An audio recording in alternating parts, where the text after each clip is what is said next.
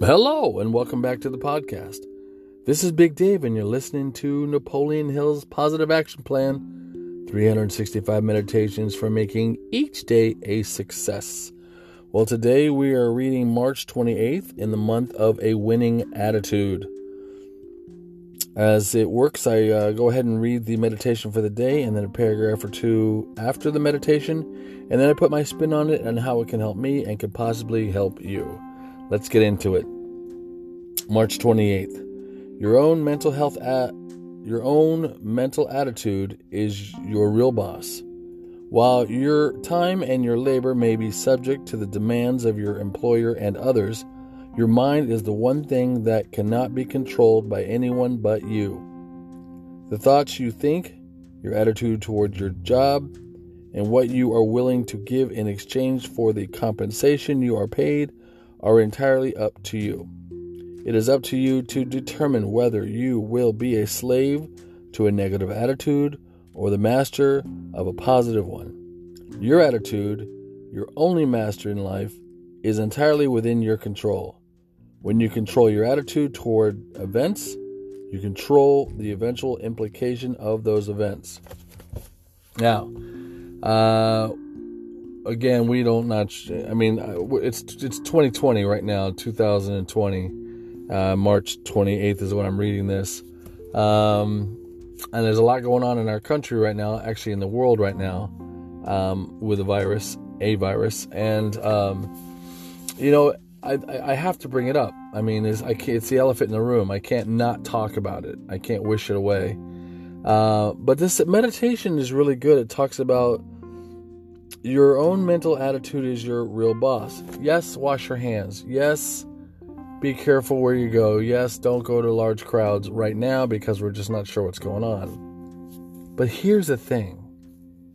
It's important that you constantly check your attitude.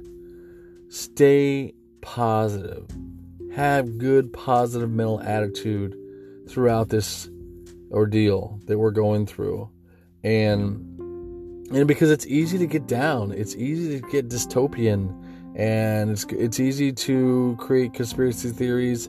I was thinking about the movie Signs when Joaquin Phoenix is sitting in his closet with a tinfoil on his head watching the TV 24/7 because aliens were landing on the planet in the movie.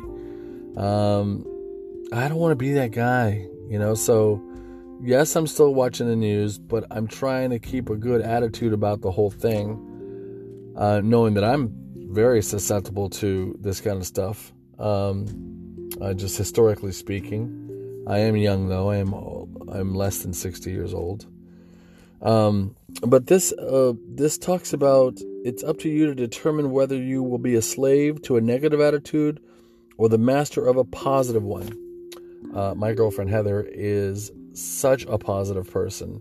Anyone that should be negative about her circumstances would be her, but she does not allow it to even sit in her mind for 1 second. She goes and she lives life to the fullest, and she has a great attitude, a great positive mental attitude towards life and towards every day.